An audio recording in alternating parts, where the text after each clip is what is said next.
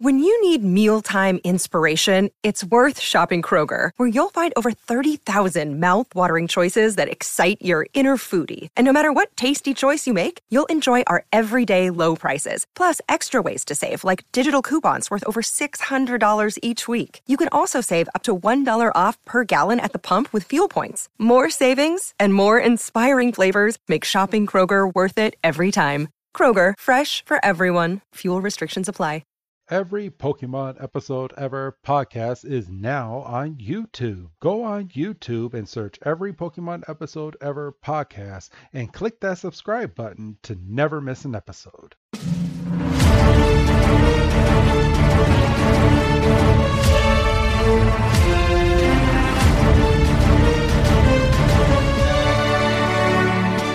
Welcome back, everybody, to another fantastic episode of the Every Pokemon Episode Ever podcast. I am one of your hosts here today, Wrestling Chris G, and joining me, as always, is my good old kid host, good old Dougie Fresh. Dougie, man, how you doing? I feel insulted already. It's going to be a great episode. Well, I mean, it's the Kangaskhan kid. I kind of had to, I had to do something. I couldn't really think of too much of a nickname for you. But also joining us this week, as we stated last week, we have the writer and producer of, here's just a couple of his audio dramas, is the X-Men audio drama and Power Rangers audio drama. We have Mr. Carl Dutton. Carl, how are you doing today? Not too bad at all. Just carrying on and getting on in the world. As I said to my cast the other day, I think all we could do at the minute is stay at home and entertain people. Yes. So this has been about a month in the making. I believe I reached out to you sometime back in December and was like, hey, would you want to be on the show? You were like, yeah. Once it gets closer, we will hook up, and here we are. Mm-hmm. So... Yeah, as I say, you know, as I said to you guys before we came on the air, I'm a key worker, so I've been working through this whole thing. But other than that, obviously, we can't do anything in a minute, and I'm waiting for lines to come in, so I can start getting edited on the next few episodes. So I was like, hey, I'm free whenever you guys are. All right, perfect. So, to kind of introduce you to our audience, so you do what is called audio dramas. So, would you kind of give a small description as to what you do on your part as producer and writer of these series? Well, my thing with the show is that I came up with the idea of what I've said this before on sort of making of things that I've done in the past. My job was to make a movie in somebody's mind, because I came into this from my degree was in film writing and film studies, but a film is limited by, I mean, especially at the minute, but in general, is limited by production, getting there, getting the cast, the cost of how much production you can have in visual effects, all that kind of stuff. Whereas audio dramas, I had some skills in that from things that I'd learned in the past, doing other podcasts, things like that. And I was like, you know, I could make a show where my only limitation is, as long as the voice acting is good and the sound effects are good and the music is good, and I can immerse you in it, and I can make the image appear in your mind of whatever I want to do. And I can go unlimited. I can go as big as I want, because I don't have to worry about making it look good with visual effects and things. I just have to worry about painting the picture in your mind like a book. So I did a Star Trek one initially, just as kind of testing the waters, because that's one where a lot of the sound effects are very built in, and you can use a lot of the backlog of the sound effects. And it was with, I think Days of Future Past came out in 2014, and I was like, you know what? I loved this movie, but I think X-Men will be better in long form. I think it's always going to be better in long form, and it's really hurts me that we have not had in a good 10 years an X-Men animated series or anything like that has told the story. And we've never had a series that I think would be the best version of X-Men, which would be, we go back to the original 5 from the 60s, that's season 1, the all new, all different from the 70s is season 2, etc., and we tell it, we do the chronology of the original comics, but we update them, we modernize them, kind of like what the X-Men season 1 book did, which is why I named the initial season X-Men season 1. So my job was then I other than a few exceptions, I write the scripts, I cast the episodes, I talk to the actors, I wrangle the lines together, I edit the episodes, put all the sound effects in, all that kind of stuff, and then I hand it off to the composer Declan. Generally, it's Declan who then scores them for me, and then I put his music in and upload them. On one level, it's a very, very high production podcast. But my goal was always to get to the level of like, okay, imagine like an Audible level book, but a full cast audio drama where it doesn't matter that you haven't got the visuals to go with it. The writing and the acting and the music and everything is so good. And as a fan of the properties myself, my thing is, if I would love this as a fan, I'm going to make the series I want as a fan. X-Men, I made the show I wanted as a fan. Power Rangers, I made a show that I wanted as a fan. I wanted to see these updated versions where I did everything I wanted to do. And if I'm listening to it and geeking out, I know my audience will do that, which is how it's gone so far. It's turns out to be a lot better than bigger and better than I could ever have hoped for. I wish we could, if this was my full-time job, I could absolutely make it so that I could get an episode out every month, every 2 weeks, whatever.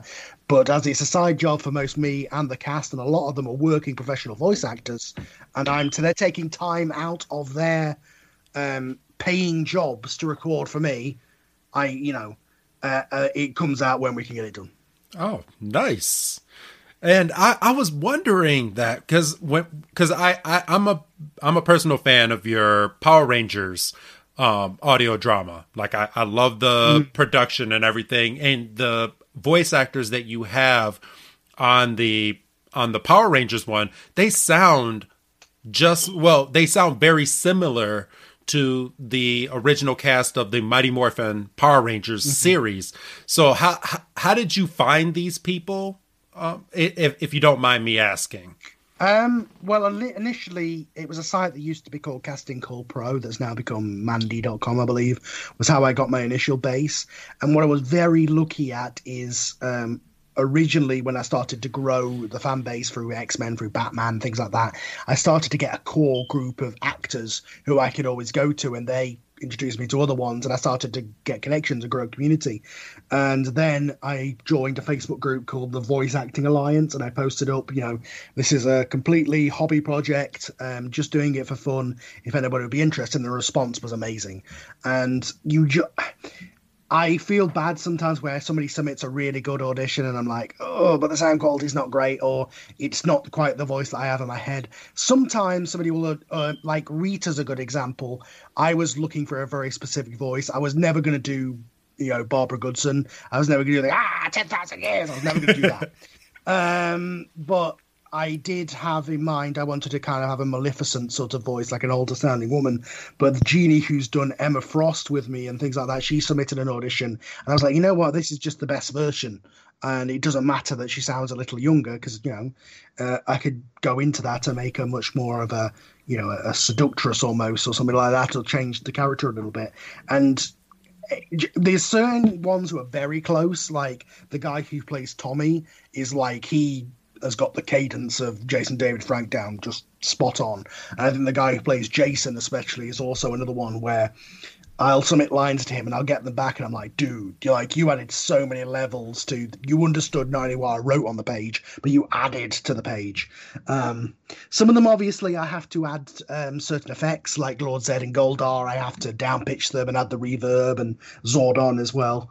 But it's just so much fun, because my thing is I want to strike a balance. I want to do what the recent Boom Comics have done, which is kind of take the original show and mature it, like more than the 2017 movie, which was kind of, it was too far in the other direction. I feel like it was first and foremost a teen drama, and Power Rangers maybe second. I agree. Like, I want to keep the inherent sort of Japaneseness and the sort of anime-ness and the fun of Power Rangers. Like, I want to still have a guy play a flute and a dragon comes out of the ocean, you know what I mean? But I want to do what DC and Marvel do, which is take those things that are inherently silly but add some verisimilitude to them. Like when you're watching a Superman thing, you're not going, "Wow, this is ridiculous, this guy's flying." You're watching it and you're invested because of the storytelling. And I always thought that a Power Rangers version like that, where you play into the nostalgia, and when the Megazord forms, you play the Go-Go Power Rangers theme, but then you have some character drama and character depth. And it's been a lot of fun.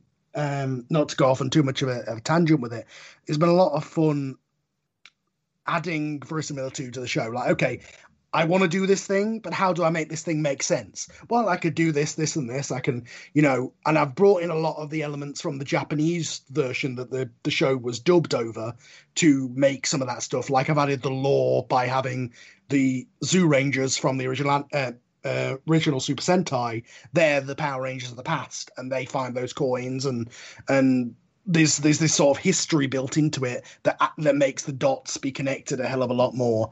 And that's just was my goal of just let's make the show as cool as I thought it was when I was 8 years old. All right, Doug, do you have anything to add to any of this? Well, yeah, just sitting here, I've come up with about like 17 questions I'd like to ask.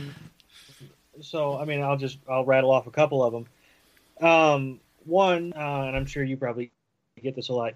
You have a fantastic voice, so I'm wondering why, or if you've ever been so inclined to maybe throw a part in for yourself on one of the things that you produce, or. Yeah, I do most of the time I'm the narrator of the end credits. Okay, you'll hear my voice at the end of the podcast doing the narration of that. But in the last Power Rangers episode, which came out in November, I was the narrator on that one, just because Garrett was getting married and he didn't have time to do it. So I do occasionally fill in. And you will also hear me occasionally on the episodes where there's a line from a Zed's helm officer that I'm like, okay, I'm not going to bring in a voice actor just for that. I'll just dub it in. And in the last episode, because Garrett was not available, I also did Alpha 5 because he also plays that role. So I'll occasionally uncredit myself, and like in all the X-Men episodes, I'm the Sentinels. I just downplay my voice and that kind of thing.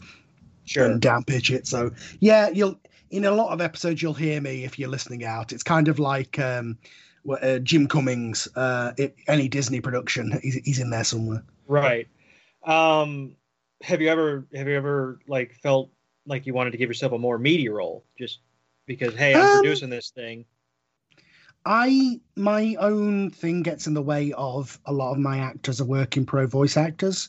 So I'm like, I don't want to have the ego of being like, oh, I'm as good as they are, sort of thing. Like I'll fill in for somebody, but then I'll be like, and of course I wouldn't do it as good as you did, because to me, I'm not a voice professional, and I wouldn't pretend to be a voice professional. That's their job. My job is to give them good lines. Well, pardon me for patting you on the back a little bit, but I could listen to you read me a bedtime story every night and just be perfectly fine.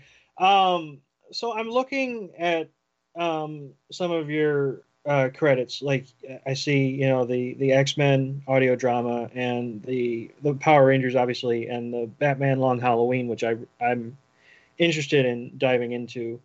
Do you find that something that has a lot of action, like your Power Rangers, are obviously superhero stories, do you find that those are easier to translate into audio form in terms of like creating the story that you can envision in your mind as a listener? It depends. A lot of the time there is, a wall of text for the narrator, because there's just no other way to me to get across that thing without having a lot of narration to explain everything that's going on. Although I do, in the episodes that are coming up on Power Rangers, a script editor came in, and because he emailed me and said, I really like your Power Rangers show, but my one criticism is you rely too much on that narration, and I don't feel you need to as much. You could translate some of that to character dialogue and stuff. My thing has always been, I don't want the whole word balloon comic thing of I'm walking down a street and I'm doing it because I don't know. I want the narration to basically fill in the gaps as if this was a TV show. So I did find a middle ground there where Then sometimes the narration really helps. Like, I feel like X-Men, especially the last few ones that I did, was directly transcribed from Chris Claremont's original books in some cases. And Chris Claremont is a very wordy, narraty kind of writer. So I was able to basically put in word for word, and they sound great coming out of Sam's mouth, who's my narrator on that. And yeah, it depends. Sometimes I'm like, wow, I wish people could see this. But sometimes I'm like, okay, if I just tell them this is what's happening, and then I fill the rest in with sound effects and the music and the acting, I feel like, you get that effect. So you can see it in your mind. You're like, okay, I get what's going on here. So, and I'm not trying to get, too inside your own business, and I'm not going to say, oh, what are you working on? But just kind of looking at what you've put out there already, is there a topic or a work that you'd want to put together? Maybe if you had a little extra time, or if you knew. Well, there was at one point we were going to make an original one that was like based off a short story that I wrote, a sort of a sci-fi one. My problem came with that came right before my 3-year gap in X-Men of the burnout. There was a lot of reasons for that I took that break, and one of them was the process of making that, because I had some issues with my writing partner and issues with casting, and it just wasn't going very long, and it was a slow process.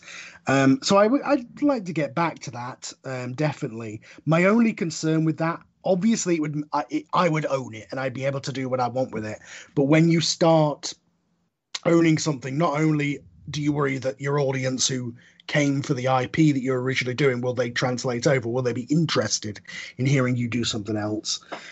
Also, then I've got to start thinking about, okay, now if I'm going to start monetizing this, I've got to pay for all the sound effects. I've got to, if I'm going to make money, my actors have got to make money. And that's why I've never set up like a Patreon or anything like that, because even though I'm paying, upwards of £150, which is probably about $200 each month for hosting these websites because of the downloads on the servers, I would never set up a Patreon, because my thing is, if I'm making money and my actors should be making money, and I don't want to take anything from people until I could make it a business where I could pay people. So that was my only thing with going into original stuff. But never say never with that. I do have an idea of a Batman one I'd really like to do. But it's how to put it together. Sure. If I have the time to do it, if I had a few weeks off or something, say if I, God forbid, got the dreaded virus that's going around, but I was still able to do stuff, and I had 3 weeks of isolation, maybe I could knock that script out and think about it. Right. So, and I'm sure people are probably wanting us to get into the episode, but and I think you answered my question, but I'm going to ask it anyway because I had it queued up. Have you ever thought about doing your own podcast, and maybe picking a topic, or maybe just talking for 45 minutes every week, or is it a matter of not having enough free time? I do, and I've done those in the past, and they were never successful. I did a wrestling podcast for a while and only got like 200. And like for years, we did a wrestling podcast, and we only got a couple of hundred downloads. And at the time, that was enough for me. But the interest wasn't there, and I feel that the reason that these have been successful is because I found my niche. I mean, there's 100 wrestling podcasts out there, but nobody's done what I've done with X-Men or Power Rangers, which is why I think they've been successful. And I don't know what would be like the podcast that I could do that people would interest, other than if I just did like a catching up with me, what's coming up next on the shows, what am I writing at the moment, what am I producing at the moment, how do I make these audio dramas, sort of thing. Maybe I could do something like that. Well, and not to inflate your ego too much, because you got to keep your headphones on. But I think, I don't want to speak for my co-host, because I'm sure he would agree with me. I would listen to that. Oh, I would too. Yeah. I would definitely listen to like a making of, or a how-to kind of, maybe not a how-to, but like a making of and a kind of a peek behind the curtain kind of thing. My only worry with that is people would realise that I'm just a person sitting at a computer putting lines together. People maybe have this image in their mind that I've got this big production, I've got this fancy studio. No, it's just me on my own computer with a Mixcraft putting lines together. It's not how you do it; it's the way you do it, right? So you don't want to. You're not trying to do like a Wizard of Oz. Oh, kind of I'd thing. absolutely be able to. I'd show people how I do it. I'd absolutely, But some of that mystery helps. Keep it alive. Yeah. I see. No, But understand I have that. done a lot of film reviews and things like that in the past on the YouTube channel. I don't know. I could go back to that. It's just if I have the passion to do it. I see. Gotcha. Well, thank you for introducing all of that to our audience. I apologize. I went on a little bit. Oh No, absolutely not. No, absolutely. Do not apologize. Like that's the reason we kind of wanted you on here. We wanted to introduce you to our audience because we listen. So maybe a lot of our listeners will be like, "Oh, that sounds intriguing," and they'll go on and listen to your stuff as well. So I hope so. Thank you. But all right, so back into the Pokemon podcast. So as all of our listeners know that listen to us on a weekly, we like to go back in on the dates. So this week's episode is the Kangaskhan Kid, which premiered in Japan of November 18th, 1997, and premiered in the States October 22nd of 1998. So we are going to take the October 22nd date and go back in history as to what happened on this date historically. And Doug, of course, just like always, you are going first this week. So what is your... I take offense. It's not like it's... Look, and I'll keep bringing it up. It's not like I don't do this out of spite, where I pick something from 1776 and just read the freaking description on the website. Anyway, I'm gonna be quick with this one because I'm sure it's gonna come up, in a couple episodes' time. You never know. But on this date, on October 22nd, 1992, the Atlanta Braves become the first American team to win a World Series game outside of America when they defeat the Toronto Blue Jays 7-2 in Game 5 of the 1992 World Series. Oh, well, crap. That's awesome, Doug. And I'm not going to go any further because I don't know timeline of episodes, and I don't want to get ahead of myself in the series if something were to come up again. Okay, no problem. Well, for me, mine's a little bit more recent, as it normally is. So mine happened in 2013, and this is actually the date that Thor: The Dark World premiered in London. So big movie, of course, big Marvel movie, funny movie. I have to add, I do like Chris Hemsworth. So that The Dark World, is that the second one? Yes, it is. It's unfortunately the one that comes up when people go, "Has there been a bad Marvel movie?" Took the line out of my mouth, I think. Because I was going to say, that's the bad one. Yes. I mean, I enjoy it. It's just the villains aren't great. Yeah, they're not. So that's what happened on this date, and then going from here, we can go ahead and get on into the episode. As I stated before, it's called The Kangaskhan Kid, or translated from Japanese. I'm going to butcher this so bad, but it's Garura's Lullaby. So I guess Kangaskhan in Japanese is called Garura. So, Well, if that's the case, I might take the Japanese translation. Really? Yeah, well, I mean, in all honesty, if that's the translation, yeah, because, that kind of is a big plot point in the episode. It is.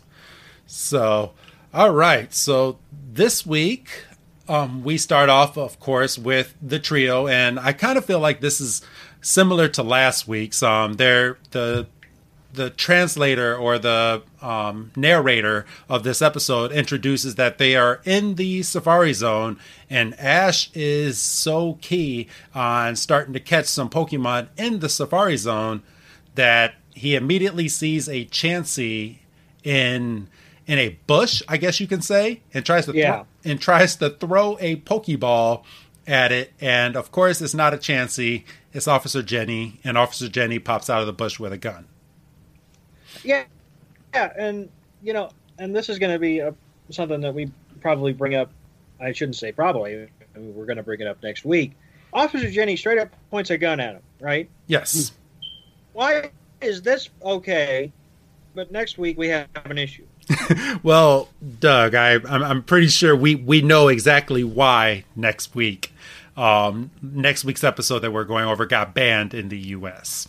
Well, right. I mean, we've had a bit of discussion off mic today, but still, I think it bears bringing up because it's kind of ridiculous because it's just as early and just as not just as egregious, but still, it's like it's no disguising it. Yes. And Carl, okay, I'm gonna ask you. So this is a kid's cartoon, okay? So obviously we grew up watching Pokemon. You even alluded to me that you watched the first 2 seasons of Pokemon. So when this happened, so in this episode, we have Officer Jenny. She comes out, she points a gun right at Ash. Is that? I mean, me as a child, I didn't see that as a bad thing. And obviously it wasn't that bad to get banned or get pulled from the episode. But next week, we actually have someone legit pointing a gun at the gang and multiple times. And we have gunshots in the next episode. So, I mean, where do we draw the line when it comes to a kid's cartoon to you? When you were watching this? Well, as a person who grew up on Batman the Animated Series, that was, guns were all a big part of that. And a lot of shows, they changed them to laser guns for obvious reasons. Right. I think probably the reason that in this one that they didn't have an issue is because she didn't fire it. And it's played for laughs. A lot of the, for all we know, that could have been like a pellet gun or a tranquilizer like we have later. Yes. It's not proven to be a real gun. My thing with this was, I grew up on this show back in the day, back before we knew it was a Japanese show that was being imported and all that kind of stuff. Because in the year 1999-2000, this was the thing. The trading cards. It was the fan of the time, the same as we've all said, we're all wrestling fans. It was the same thing during that era that this became big. But what stayed for me as I become an adult is playing the games, and I like how they follow the thing of the games, but they've changed it a little bit here, where the Safari Zone is like this wildlife preserve, and you can't catch Pokemon in it. That's an element of the game, but as far as I remember, you're still allowed to catch them. You're just not allowed to attack them in the game. Yes, so it's kind of funny. So. In this episode, they're in a protected area. So I guess the Safari Zone, has protected areas. And just like the last episode, they were in another protected area. There's only one specific spot where you can go into the Safari Zone and capture Pokemon. And I've recently played Pokemon Let's Go Pikachu and Let's Go Eevee for the Nintendo Switch, and they kind of opened that up into the game. So they've introduced it finally. So when you get to the city that the Safari Zone is in, they actually have little camps. So all these buildings will have Pokemon that are behind these gates, and you're not allowed to catch these Pokemon, but you can go and interact with them, and you can have your Pokemon go and interact with them, but you cannot catch them. In order to catch them, you have to go to the Safari Zone. Well, my question is then what makes these ones, I guess in the canon of the show, Genghis Khan are endangered, as they bring up later on. Yes. So in the show, are you not allowed to catch them at all? Whereas in the game you are? Yeah, I mean, they were pretty violent. So I take it you've played Red and Blue version, correct? Yeah, I think the one I played was Yellow, which came out, and that was the ultimate version where they made it more like the anime. Yes. So they in that game, so you were given 2 items. You were given rocks and you were given Pokeballs. And you were given 3 items, and you were given a treat. So the rocks made it easier to catch the Pokemon, but the treat made the Pokemon more friendly towards you, but it was still harder to catch them. So and obviously they're not putting into the anime, they're not going to give Ash some rocks and say, here. What do you mean they don't give him rocks? He threw a rock at a Spearow in the first episode.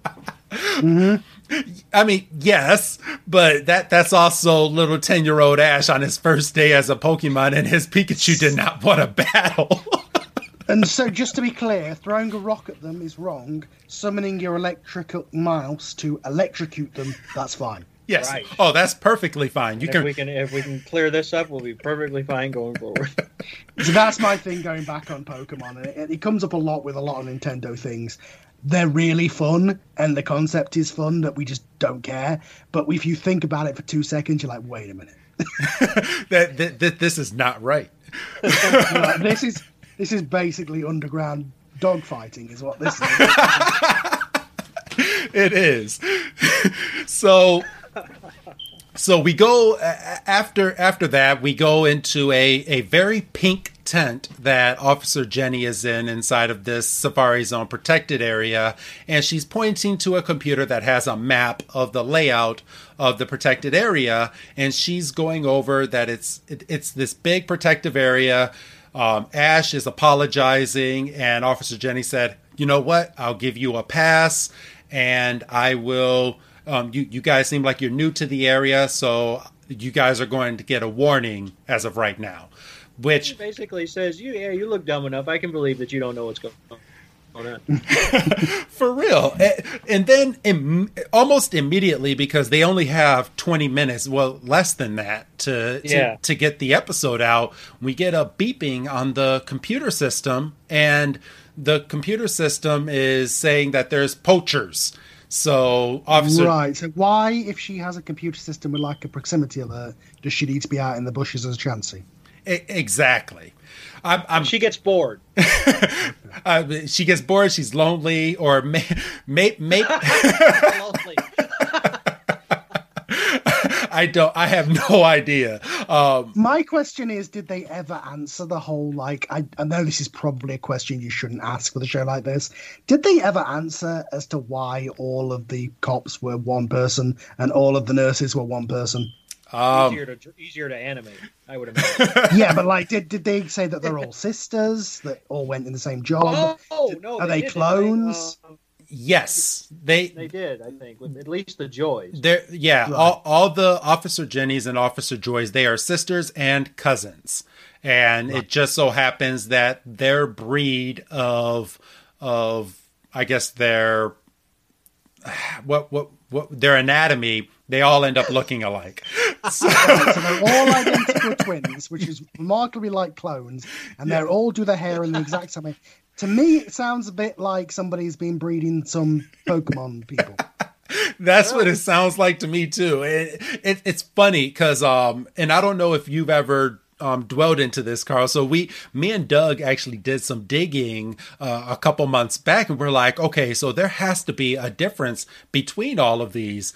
And sure enough, in each episode, so like Nurse Joy, on her hat where she has the cross. Yeah, the cross. In each city that they go to, the cross is a different color.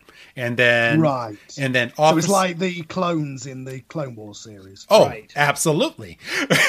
And Officer Jenny, she on her badge is different in every single area that she's in. So they don't fully animate the same person in each one. They at least give them a different badge, so you can tell the difference. And that comes from the game as well. Like every Nurse Joy was in every Pokemon Center, so yes. So, all right. So this next part is the funny part. So Officer Jenny goes and she runs over to her Jeep, and Ash and the gang, they run out of the tent and they're like, "Hey, we want to come help you too." What police officer lets 10-year-olds, and we've kind of established Brock is like 14 or 15, lets these kids ride with her in these Jeeps to go fight some damn poachers? An officer that's by herself. Yeah, an officer who's been stationed to look after an entire zone by themselves, and they're the only ones standing between this protection zone and the only enemies that ever show up ever. Team Rocket is an entire like group, right? Yes. I love in every episode it's these two. And they always keep failing, and they keep going back, and it's the same two every episode. And every episode they have to get their poem out, as they call it in this, and they even bring that up in this one. Yes. So, so we go straight from that. Hey, actually, Doug, I'll have you go over this next scene. I'm kind of taking over, and I don't want to be taking over for you. So, Doug, you want to go over this next scene with Team Rocket?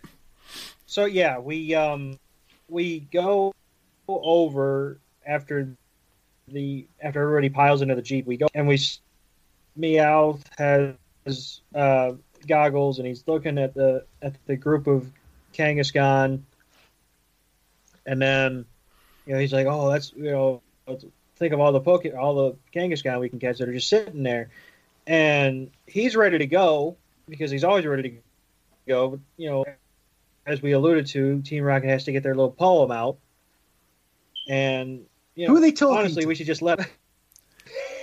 Who are they? I think it's just themselves.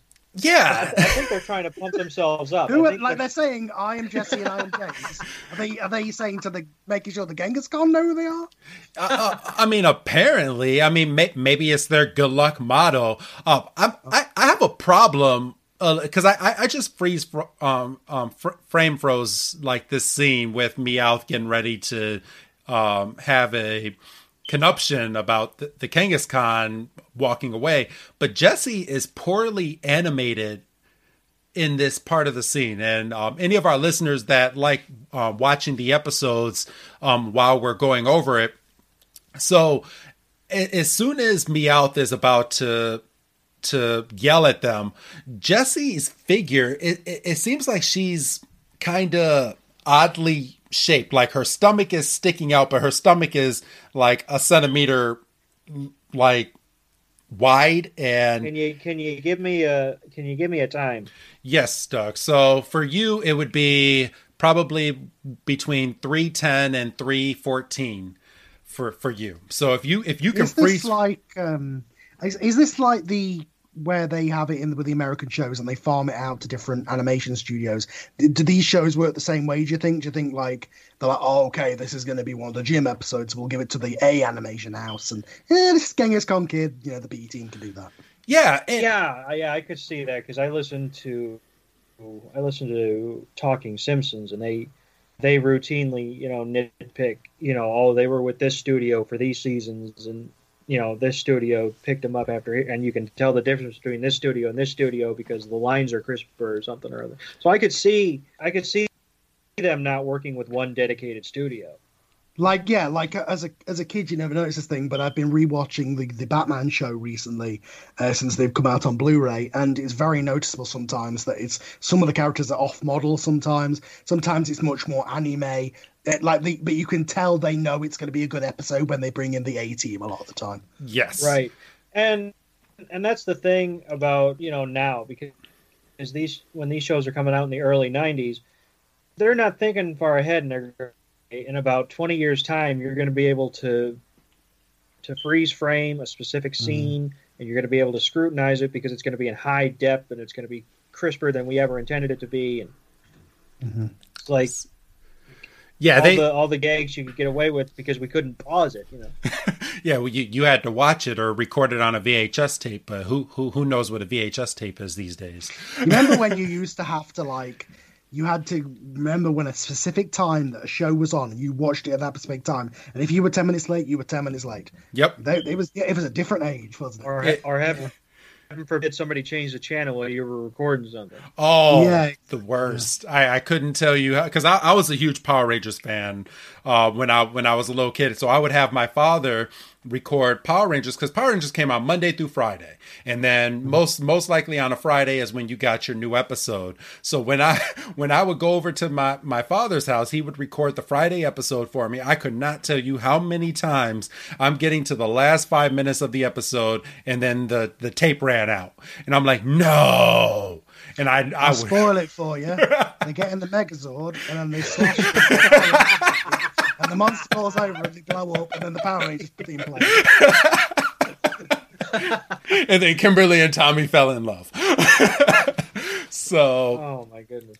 But yeah, and in this episode, specifically, I think this has to have gone over to a different animation studio. And I've recently found out that they actually had different writers for different episodes because, Doug, as me and you have done on previous episodes, like the more darker episodes, like the Psychic Showdown episodes that's releasing right now, that was a completely different writer than the ones that we're watching right now.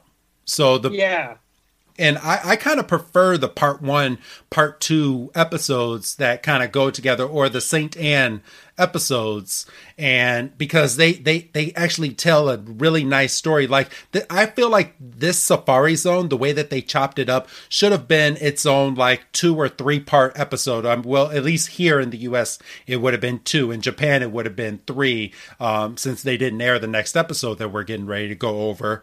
But It should have been its own brand, because the Safari Zone is such a big part in the video game. They're trying to sell their video game. Why not combine the episodes into like one big episode? Because we're dealing with the same issue as we were in the last episode. Well, at least they spiced it up. I'm sorry. Sorry, go on. No, and like we said, I don't think we were recording. I think we were just kind of talking. They've been dealing with the Safari Zone for, I think they started last week. They started talking about it, and then this week we thought we were here, and then we're still in a preserve area, and then next week we finally get there. But like you said, America doesn't get it, And I had a problem with that. Right. So if you're in America, you're watching it, and then it jumps. I think it's the Biker Gang episode. Yes, you go straight from the Safari Zone to the Biker Gang, and you never get to see Ash catch all of his damn toros. No, and all you get is, well, Ash has a bunch of toros. You're like, well, how did they get there? And then, it was the Safari Zone. Well, okay, but I didn't get that part. And then, obviously that's something you can't immediately look up in 1999. No. So, and we've dealt with a band episode before, and, we're getting ready to do one, and then we got another one not far after that. So, and it's easy to see why these episodes get banned, like we talked about with the Legend of Dratini. But they fill in gaps that wouldn't be there if people weren't so skittish. Yes. Well, it's like we were saying about the taping thing, is back then things were episodic. You didn't really, like a lot of shows that were trying to be more serialized until sort of Lost, people weren't doing that necessarily as much. And it was because they'd be airing at different times, and they want to air the episodes out of order. You wouldn't necessarily get the episodes in the order that they were made. So serialization wasn't really key. And let's be honest, the majority of episodes were Team Rocket's doing something, they stopped them. At least they kind of spiced it up in this one, because if there was an episode that was literally following the game and it was just Ash going around throwing rocks at Pokemon and slowly catching them, it'd be a pretty boring episode. It would. So, and Carl, once this episode airs, I really hope you listen to the next episode, because it is a banned episode. You're going to laugh your ass off at some of the stuff they put into that episode. And did they actually dub it, or are you going to be watching like the subbed version? No, we've got a Japanese version that has subtitles. Yes. Oh, cool. So. What was interesting, what was funny for me about this was them when they pulled out the bazooka, and I was like, wait a minute, are they going to have like, Pokeballs in the bazooka? That's where I was expecting that to go. No, but see, it's Team Rocket, but that would have been smart. But because it's Team Rocket, they have nets. Yeah, well, they wouldn't have worked because they had to damage them first. That's how Pokemon work. Well, that's true as well. So all right. So after the freeze frame that we were talking over, we have the bazooka. Meowth goes ape shit, and they shoot this bazooka into the air. So this is a multi-use bazooka, because the first one is just a big firework that gets all the Kangaskhan to start freaking out and running away. And as this is happening, Officer Jenny and the trio pull up. Of course, Ash has to pull out Dexter and goes, "Oh, here's Kangaskhan," and he gets a description of Kangaskhan, and to use extreme caution when pulling up to this Pokemon, because this Pokemon, once they get angry and they start charging at you, they will not stop charging. So what would have elevated this episode to sort of Disney level would have been if they then had like the Stampede scene from Lion King. That would have been something. Oh, that really would have been something. Brock gets knocked off a tree. And... Help me! Knocked off a tree. So, and they've reused this whole, once they get charging, they don't stop, because they use the same description with Primate. Yes. So I was just getting ready to say it's another Primate episode, but of course the trio at this point, they see Team Rocket in the far distance, and Officer Jenny is like, yeah, well, we'll have to deal with them in just a second because we have to run first. And Ash is like, what do you mean we got to run?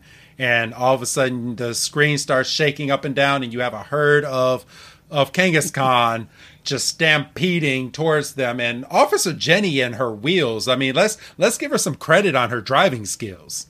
Well, yes and no, but she kills it. But the bit that made me laugh was she was there going, we've got to run. They're charging at us. Staying completely still in the car. She didn't say this as she was telling them to go. She was like, we've got to run. Okay, let's go.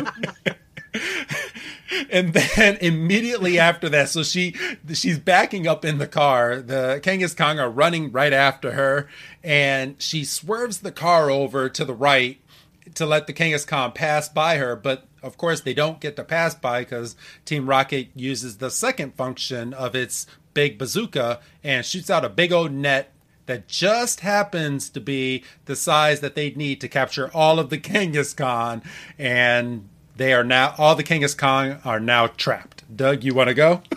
Yeah, so the Kangaskhan are trapped, and Jesse and Meowth are sitting there going, well, which one should we take? And they point out one specifically, and we get these anguished cries, and this was a horrible scene, and I was uncomfortable, and I shouldn't be uncomfortable watching a cartoon. And then, Ash is sitting there going, well, we should go get him. And then this is where Jenny goes, that would be a swell idea, except I burned the engine going backwards. And at that point, the car hood goes up. Wong. It's like, and then they do the anime fallout, I was like, okay, of course it fucking burns out. And you look over at Jesse and James, they're over there. They're like, okay, so we caught these Kangaskhan. Now, how do we get them? I mean, they have a box of Pokeballs, but that's about the extent of their thought process. Yeah, and then we get a glimpse of, it looks like, I mean, obviously we know it's a kid, but it looks like a little kid, and we get a glimpse of him, and Jesse goes to throw a Pokeball at one of the Kangaskhan, and then just gets whacked in the face by a boomerang. Just another thing that they've reused. Yes. Jesse getting hit in the head with something. It was a Pokeball a couple episodes ago. It's a boomerang now. I just think they like smashing Jesse's face in. I don't know why, but I just think putting that bump on her head. Yes. Yeah. So basically, as I was watching this episode, I was like, okay, so what they're going for is this is Tarzan or Mowgli, except with Genghis Khan. Yes. And they weren't too slick about it either. No. Yeah, I think at one point he even does like a Tarzan yell, but like yelling Genghis Khan at one point. Yes, it's actually this scene. So the kid's flying. He's like, Genghis Khan! And he just flies in. He gets his boomerang back, and then he just slices the net. I mean, that's a pretty sharp boomerang. I mean, I've played with a few boomerangs in my time, and my boomerang would not have cut that net as easily as that kid's boomerang did. Clearly, it was a blade. Yes, well. Apparently. Right. So, all right. So here's my question. I asked you this off air, and Carl, do you still play Pokemon games to this day, or I have done about a year ago. I've played the remade versions of the original because that kind of has the best of both worlds. You have the nostalgia of the original 151, but it's in a more modern game, so with more modern graphics. So that's a lot of fun. And I've played some of the newer ones. I can't pretend to know what half of the new ones are. I know like the ones that go beyond the games, but I've not. I know what a lot of the starters are, but then when you get into the ones that are keys that become bigger keys, I'm like, okay, you've run out of ideas now, haven't you? Yeah, I'm not gonna lie. So I still play a lot of the games, but if you ask me a question about which Pokemon is from which gen, I probably would not be able to tell you because they have so many Pokemon now. But my one issue, so. Are you familiar with Pokemon eggs and Pokemon becoming babies? Like Pikachu's pre-evolved form is Pichu, Magmar is Magby. Why have we never gotten a Kangaskhan kid as the baby form of Kangaskhan in the game? Like if you hatch a Kangaskhan in the game, it's an adult version with a baby in its pouch. Like I still have an issue with that. Like that's the one Pokemon that we have not gotten in the game. Is that because then you'd have to have an uncomfortable conversation with the kids of like, okay, so you have a baby one that then becomes an adult one that then evolves into an adult one with a kid. So it's like, okay, so evolving was mating? I guess maybe. Well, that's a fair point. Yeah. But what better time to have that discussion than when you're watching a cartoon? Mommy, what happened here?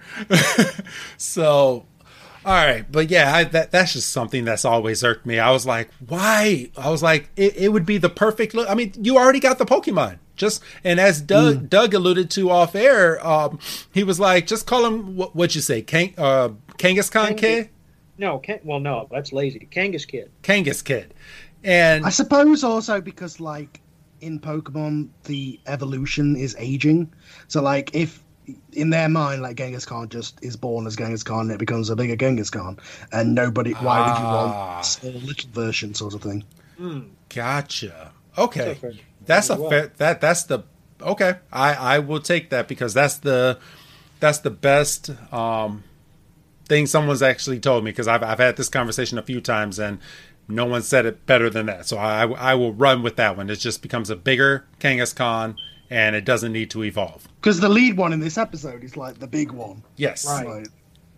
So, all right. So at this point, he cuts the net. The little kid cuts the net open and lets out the Kangaskhan. And immediately, Jessie gets so pissed off. And she's like, what do you think you're doing, you little savage? And just starts yelling. And James is like, you can't catch them. Those are ours.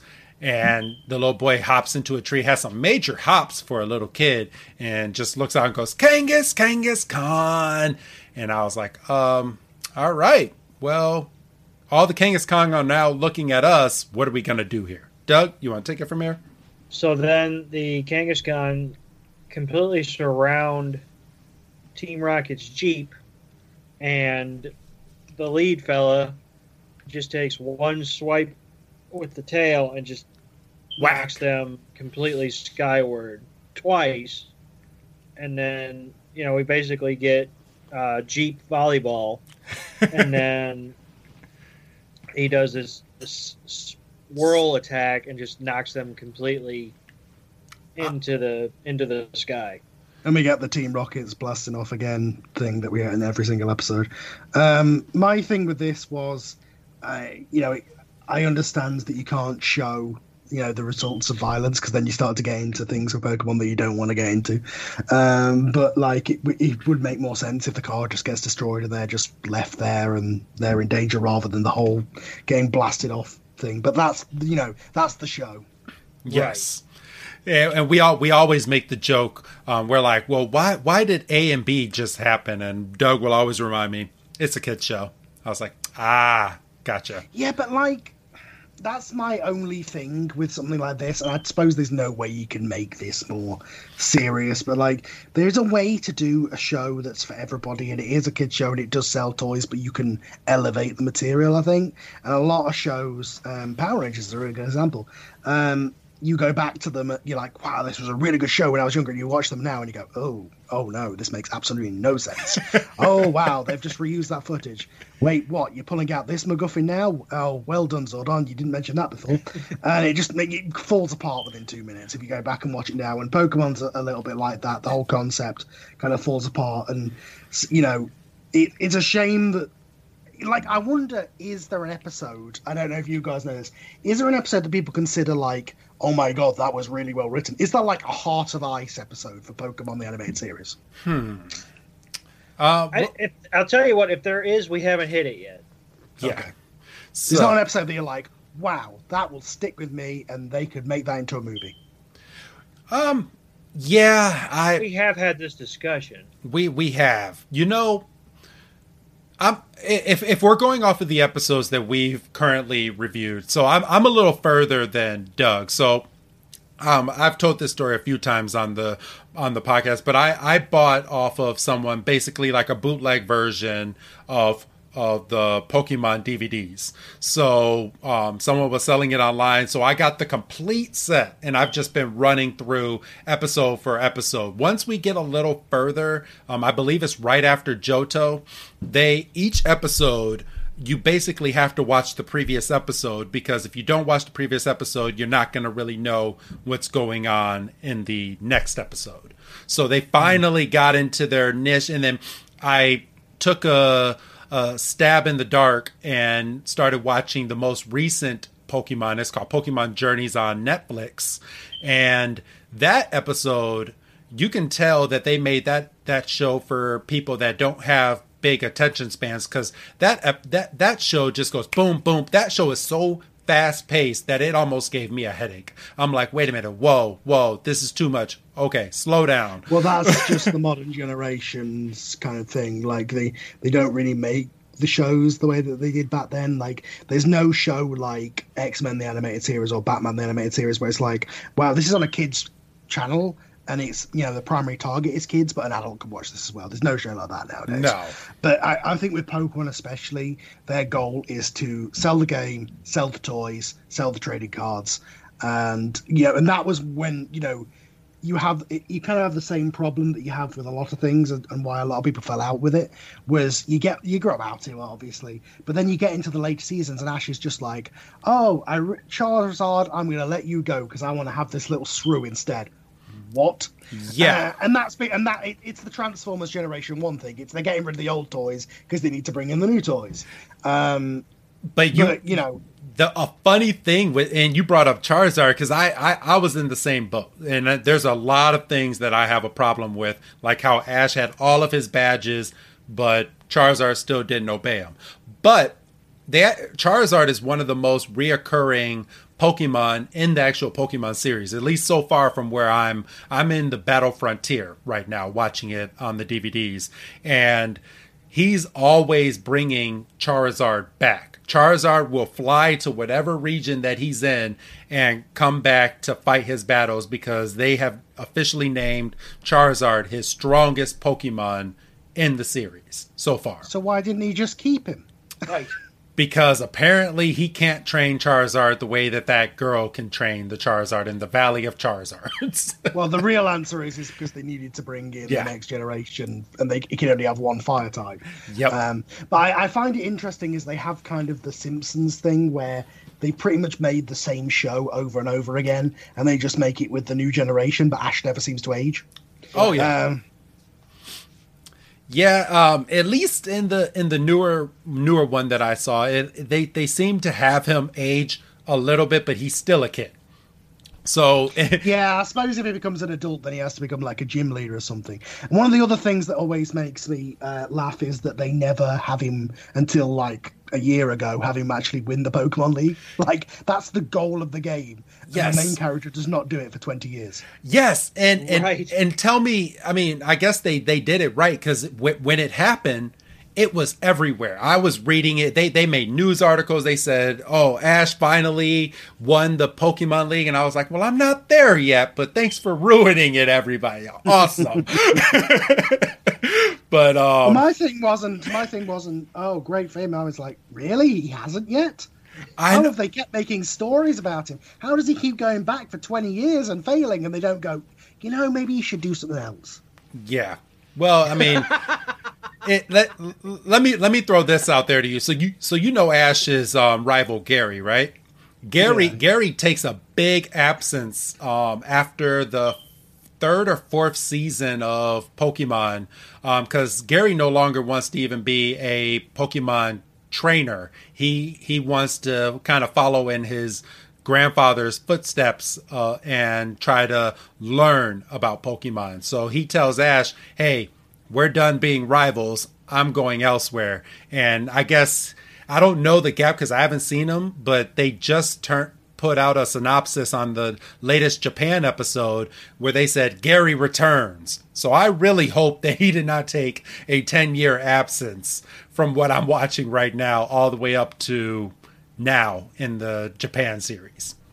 Well, that's because they had other rivals from other series to bring in, although they never update the protagonist, which is strange. Yeah. You wonder like why they've never, because I mean it's because of nostalgia with Pikachu and things, but they never update them to be like, okay, this is the new one from the new game, and this is their, you know, like Power Rangers eventually did that. They held on to Mighty Morphin for a long time, but then eventually they started updating it the same way the Super Sentai did, and every season it was a new crew and a new power set. Yep. And they never did that with Pokemon, which was interesting. Although I will say, if Gary goes away and becomes like a professor, he does have to change his name because then he hasn't got a tree name. So that is true.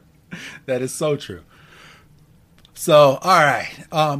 Back into the episode this is where the episode starts turning. So, and it starts getting a little weird. So, So the Kangaskhan kid jumps into one of the Kangaskhan's pouches and starts walking away. At this moment, a helicopter flies in, and two oddly, I mean, I'm going to say very generic looking people come out of this aircraft, and they're like, "Hey, we're looking for our kid. Would you want to help us look for him?" And the father hands a picture over to Officer Jenny, and Officer Jenny just looks right at it and goes, "Oh, you mean Tomo?" And he's like, "Tomo? No, his name is Tommy."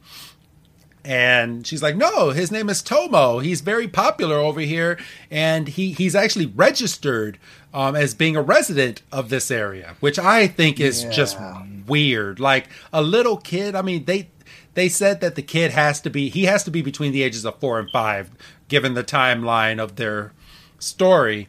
But it's just weird because they go into this story of how the kid got lost. They're in a helicopter. The kid just happens to have a parachute on, and first it's because the father holds him out like Michael Jackson over the balcony. Yes, he's doing the whole Michael Jackson thing. My thing was when he landed originally and he got out and he was in the safari gear from a helicopter. I was expecting him to invite them to his island of clone dinosaurs. Right. But. Yeah, this whole fucking story. What the hell? Like, okay, so he was holding him outside a helicopter and they dropped the kid, and then they've spent the last 3 years or whatever, 2 years trying to find him. Apparently they didn't look very hard because everybody in the safari zone, which was where they lost him, knows him, and he's registered, and there's like not wanted posters, but like profile photos of him everywhere. Yes. They didn't look very hard, clearly. Yes, and this just goes to show, because the adults in Pokemon are stupid. So we just did an episode a while ago where an entire city of kids went missing. And when all the kids went missing in the city, where they were found was at the biggest park inside of the city. It was like a big park in the middle of New York. And all the kids were just gathered there. It's like, and the kids were missing for what they said for about a week or so. They didn't think to go and look at the biggest park inside of the city to find these kids. It just blows my mind. But yeah. Or even more so, the fact that they lost him in this very specific area that's got very specific boundaries. And he's not only do people know he's there, but he would very easily be found if you just looked. Yes, exactly. So apparently the father just wanted to get rid of his kid. I mean, that's the part of the story is that we don't know the behind the scenes. He's like, I didn't want a kid anyway. But what's interesting, it was originally I thought that like he was the grandfather or like the girl was his sister, because they made him look sort of old and then she was younger, which I don't even want to get into that. Oh yeah, I mean that's the stereotypical Japan, like marry someone that's twice under your age. So yeah, I know that a few episodes of this show got banned for objectifying the Misty and things like that for similar reasons. Because Yeah. Japan's age of consent things are a little different. Yeah, we went over that episode, and it was a big nothing episode. But James clearly made fun. There's a whole scene dedicated to James making fun of Misty because Misty is flat chested, and James went and got these big boobs, inflatable boobs that he had to go into this beauty contest, and he made Misty cry. Yeah, if they made this show today, James would absolutely be a transsexual, right? Yeah, like he'd be. I would imagine so. Yeah, probably. Yeah, he's definitely gay, but like they'd go the full thing with him nowadays, I think. Yeah.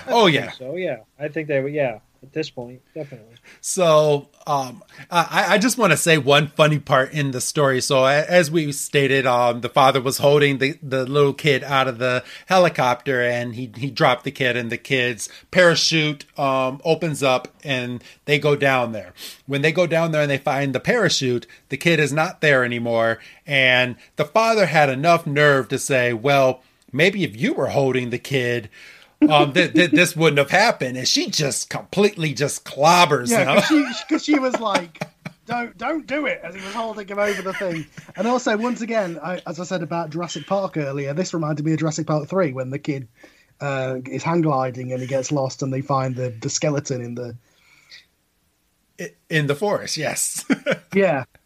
So, but it's at this point that let's see, hold on. I think I'm. So they get done telling the story, and they say, "Oh, we've been searching for all these years. We're just trying to find our little boy." And Pikachu starts crying, and Ash goes, "Now cut the shit, because I'll start crying." And then they say, "We've been looking, and we never gave up hope." And let's go find. We'll help you go find your kid. Right. And all right, so this next scene, and this is just where everything still gets weird in this episode. So we go straight from that to the trio walking, but they're carrying the family on like this little makeshift raft. It's a rickshaw. A rickshaw, okay. Basically. Yes, and I'm like, can this family not walk? No wonder they can't find their kid. They're freaking lazy. Well, they say that, don't they? They say, "Oh, he's old and he doesn't get out much." So again, we're going with this idea that this is like a 50 or 60-year-old man, and the mother is like 30 years younger. Ooh. Yeah. I don't want to think about that. It's some real Anna Nicole Smith shit. And let me just add that this is one woman that Brock has not basically oogled over. He has not flirted with this mother, so apparently he has a limit. So he has enough common sense to not do it in front of the husband, even though he might be a little feeble. I wouldn't hold it past Brock. But yeah, as they're walking through in this forest looking for the Kangaskhan kid, they run across a baby Kangaskhan who seems to be hurt and seems to be lost.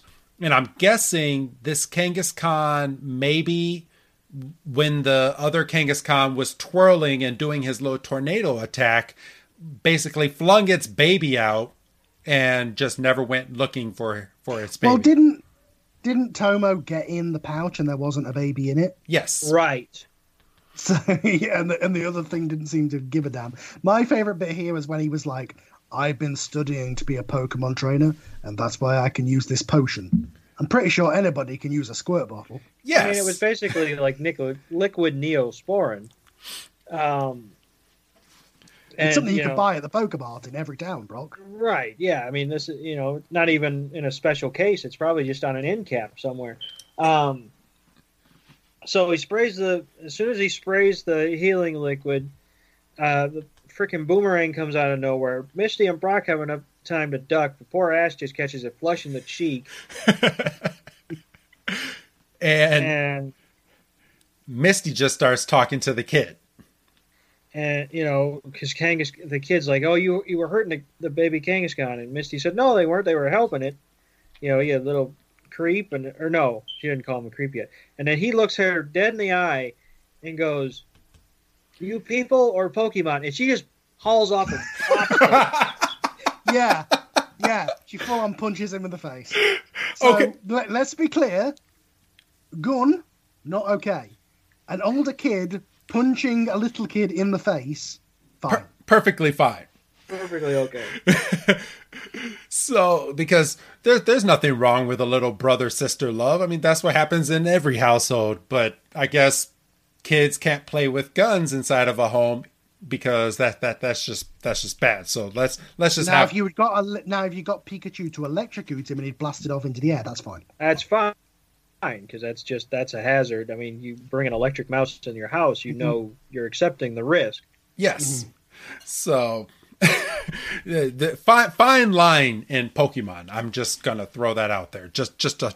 Let's not even fine get line. into the whole thing of how, like, if they're the only animals, that means they eat like Tauros burgers, and let's not go there. Yeah. Oh, yeah, I didn't even fried Pidgeotto. Yeah, let's move on. Yes. Or like the last episode that we just did, how Ash was just munching on a fried Magikarp. Done. Yeah, just happier than a pig and shit. Just eating a Well, let's be honest. Until they become Gyarados, they're pretty freaking useless. They may as well be used for something. Well, yeah, I mean, we had that discussion when we covered the episode where James gets hoodwinked into buying the Magikarp from the vendor at the convention, and it was established that you can't really eat it because Meowth tried, because they've been marooned on that raft or whatever, and Meowth tried it and chipped his teeth. So they must have really had to treat that Magikarp to get it to fry up like that. But for real. So, but yeah, so the Papa and the mother walk up and go, I'm your Papa, and that's your Mama. And the kid's like, no, Kangaskhan Mama. and the kid's just so confused, and like the kid's like, no, Pokemon. And Ash comes over and tries to talk to the kid, and he's like, that's your mom and dad. Well, and then Missy's like, yeah, well, he was so young when they lost him. He doesn't know what his mom and dad look like. Which is a fair thought process. Although he can speak and he knows what a Pokemon is to say the word. Yes. Oh, shuck. There goes another hole. Damn. Loophole in every part. And also, he knows people and talks to people, so clearly, like, at some point, Officer Jenny didn't do her job when she saw this toddler walking around and didn't, like, immediately take him out of the wild and bring him back to the camp. No. There's paperwork to be done. We can register him as a resident. Okay. So Misty walks over to Tommy and just opens his eyes like this is supposed to help, but I mean, Like it was freaking Alex and goddamn A Clockwork Orange or something. Look harder. Then your brain will work. So she opens his eyes, and we go to a scene of Tommy. It looks like when he was little, and all the Kangaskhan are singing their Kangaskhan. They're like, Kangaskhan, and you have a nice little sunset in the background, and that was it for his flashback. And he doesn't really recognize, he still at this point does not recognize his parents. He doesn't recognize her, but right before because he kind of snaps out of it, and you can kind of see his eyes are welling up a little bit, and you can see that stuff's starting to sink in, because he's like, this mama says he's my mama, or she's my mama, but Kangaskhan mama, and then just Papa just hauls off and hits him with a stick, so there another check mark with the violence. Yeah, like a father abusing their son. But it's fine, because it makes his memory work. And then, because that knocks something. So here's loose, the thing, right? If your kid's really confused, hit them on the head with a plank of wood. That'll sort them out. It'll bring all their That'll sort 'em memories right back. out. That'll sort them right out. But you, and this is where I kind of wonder what goes on in this household, because as soon as he hits the kid, the mother comes over and gives the smile to him, trying to wake him up. And that's what triggers his mind. He's like, oh, daddy hits me. Mommy comes and comforts me. Oh, yeah. Yeah, clearly that's happened before, and that's what triggers the memory. And then, Chris, I think you said you're dealing with subtitles. What does he say when he comes running? He comes over and he's just holding his shirt open right before Misty hauls off and hits him with a stick. Let's see. So Does he say something like "Come to Papa" or something, and she just fucking hauls off and hits him? And Yeah, says, she's like one memory. Oh, okay. Yes, I just got it right now. So he opens his shirt, I guess implying, because I'm not listening to it right now, but just going off of the dialogue, he opens his shirt implying breastfeeding. Right. And, okay. That's what I thought. And he says, "Don't you remember Mama now?" is the words that he says, and Misty just goes, "You little pervert," and then she just whacks him. And she goes, one repressed memory is enough for today, Papa. Jesus drags Yeah, like what? Where were they going with that? Why was that going to trigger his memory? What? Don't you remember the boobies? I don't think I want to spend time at this house. So this older guy with his 30-year-old younger woman had a kid, abuses him regularly, and breastfeeds him. Yes. Right. So typical Saturday night, really. So it's at this point. So Brock is now holding the baby Kangaskhan, and the little kid is starting to remember his mom and dad. And now Brock is saying this is kind of an unusual situation because the other Kangaskhan thinks that the Kangaskhan kid is his kid, but now we got to get this baby Kangaskhan back to its mother. It's a really weird situation. So now the goal is to get this Kangaskhan back over to its mom and dad, as well as find the kid because he reached his breaking point and ran off. Yes. So, the mother. Didn't they say something like, "Oh, there's more poachers here," and he's like, "Oh, I've got to protect it." He's like the Batman of the Safari Zone or something, and he's like, "Oh yeah, I've got to go and protect them." Yeah. Oh, yeah. So the kid, the reason the kid runs away was because Officer Jenny looks out and she's like, "Oh, there's somebody poaching the Pokemon again," and that was just enough for Tommy to just go, "What, Mama, Papa," and just jumps into the tree like Tarzan and just starts running towards the Kangaskhan, and then the trio gets back in the car and starts driving away. Which wasn't this car just broken 10 minutes ago in the episode? Right. And also, like, I'm pretty sure we'll get into what they bring later. But the whole Team Rocket blasting off again thing, wasn't that always like we're not seeing Team Rocket for the rest of the episode? Yes. Usually. Yeah.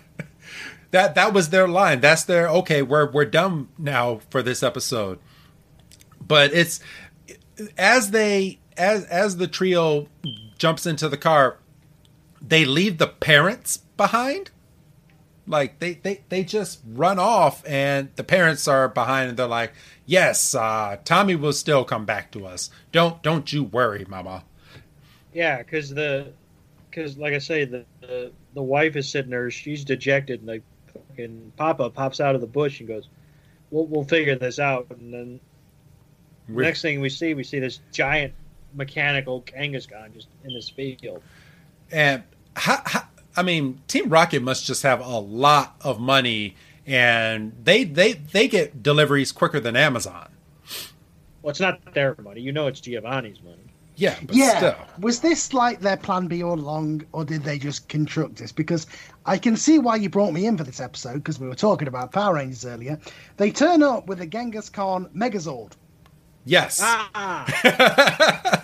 absolutely. The writers for this episode went down the road to the Super Sentai place and were like, that formula will have the bad guys be defeated, but then they come back in as a bigger thing. Yes. So make my monster grow. So yes. So here we go with this big old Kangaskhan and Jesse is speaking over into the microphone for the Kangaskhan, and all the other Kangaskhan are like, "Oh, this is a bigger Kangaskhan than our other Kangaskhan."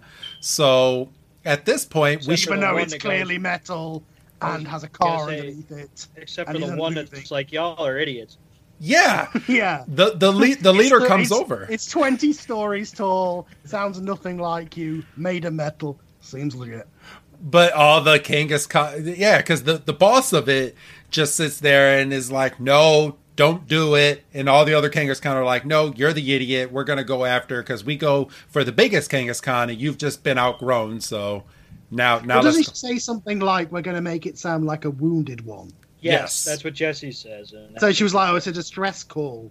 Right. So all the Kangaskhan go walking over to the big metal one, and here comes James with a tranquilizer gun. So with unlimited ammo. Yes. He fires legitimately about 20 tranquilizer things without changing cartridges. Yes. And he doesn't miss. Not at all. He doesn't miss. He puts them all to sleep. So we're just gonna point out that tranquilizer guns are okay. Regular guns are not okay. So I just want to throw that out there. It's just. And they also, early in the episode, when they had the Kangaskhan in the net and were like, "What do we do with them?" "Oh yeah, we have that tranquilizer gun that we left back at the base." Yes.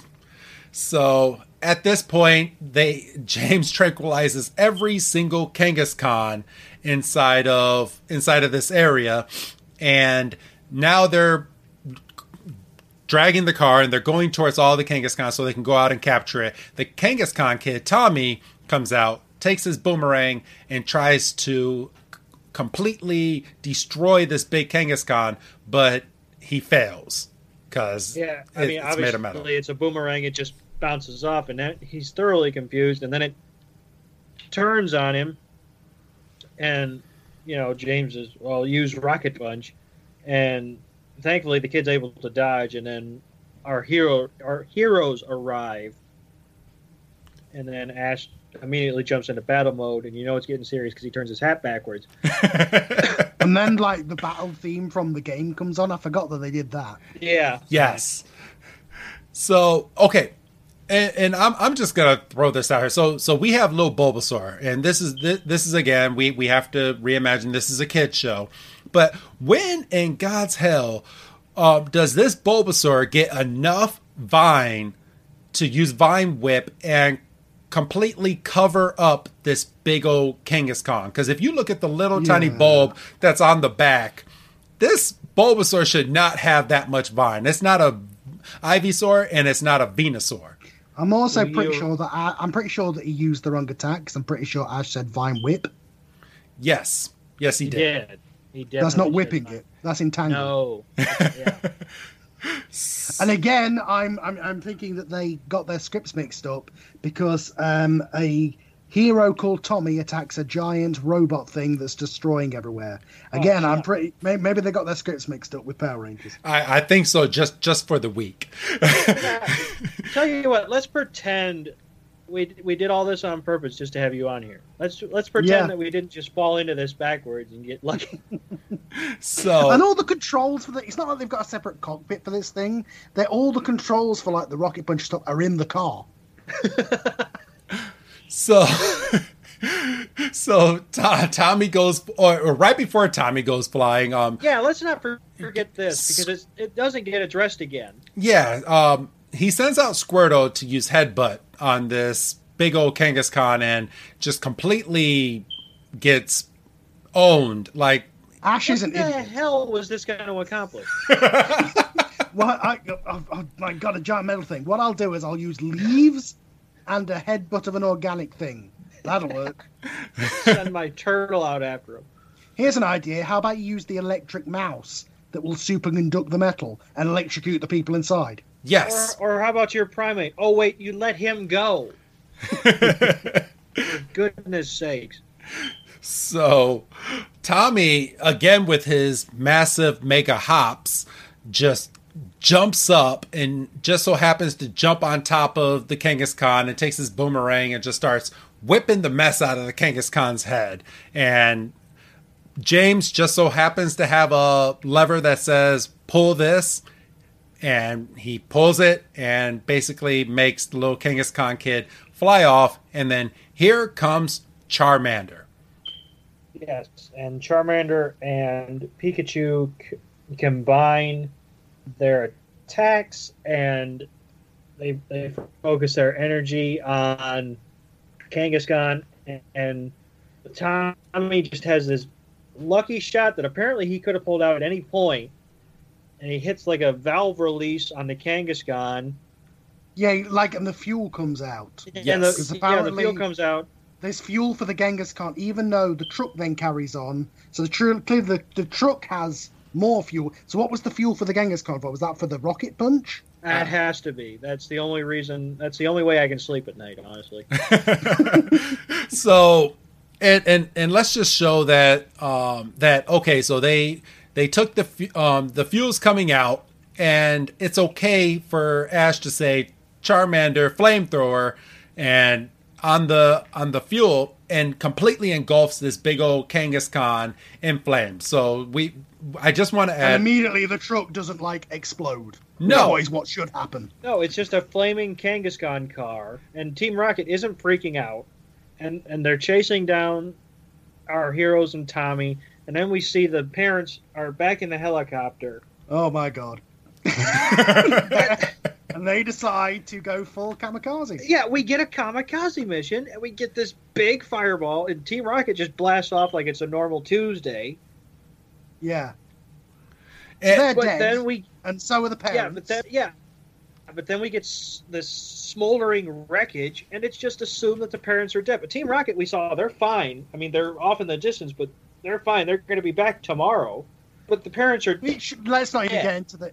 I know this is the wrong question, but physics of they were blown up and they were underneath the thing, but somehow they then ended up getting propelled upwards. Apparently... Well, they had ejector seats. Yeah, okay. Apparently, we have airplanes that you can survive in a plane crash in Japan. So they need to bring that out to the entire world. And you can somehow phase yourself with an ejector seat through the big metal thing on top of your truck. Yes. So, but it's at this point that Tommy remembers his parents. They're assumed dead at this point, and then out of nowhere they just pop out of the wreckage. They're just with a lullaby. Yeah.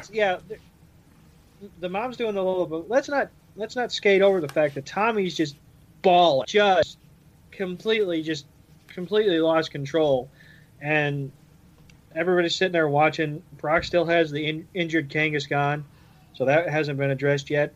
But then, like you said, the mom starts singing the lullaby, and Mama and Papa come out, and they're dressed in similar loincloths, and you have this big tearful reunion, and it's just this sweet moment, the sun's setting, and it's real pretty. And they decide to stay with them, which is right.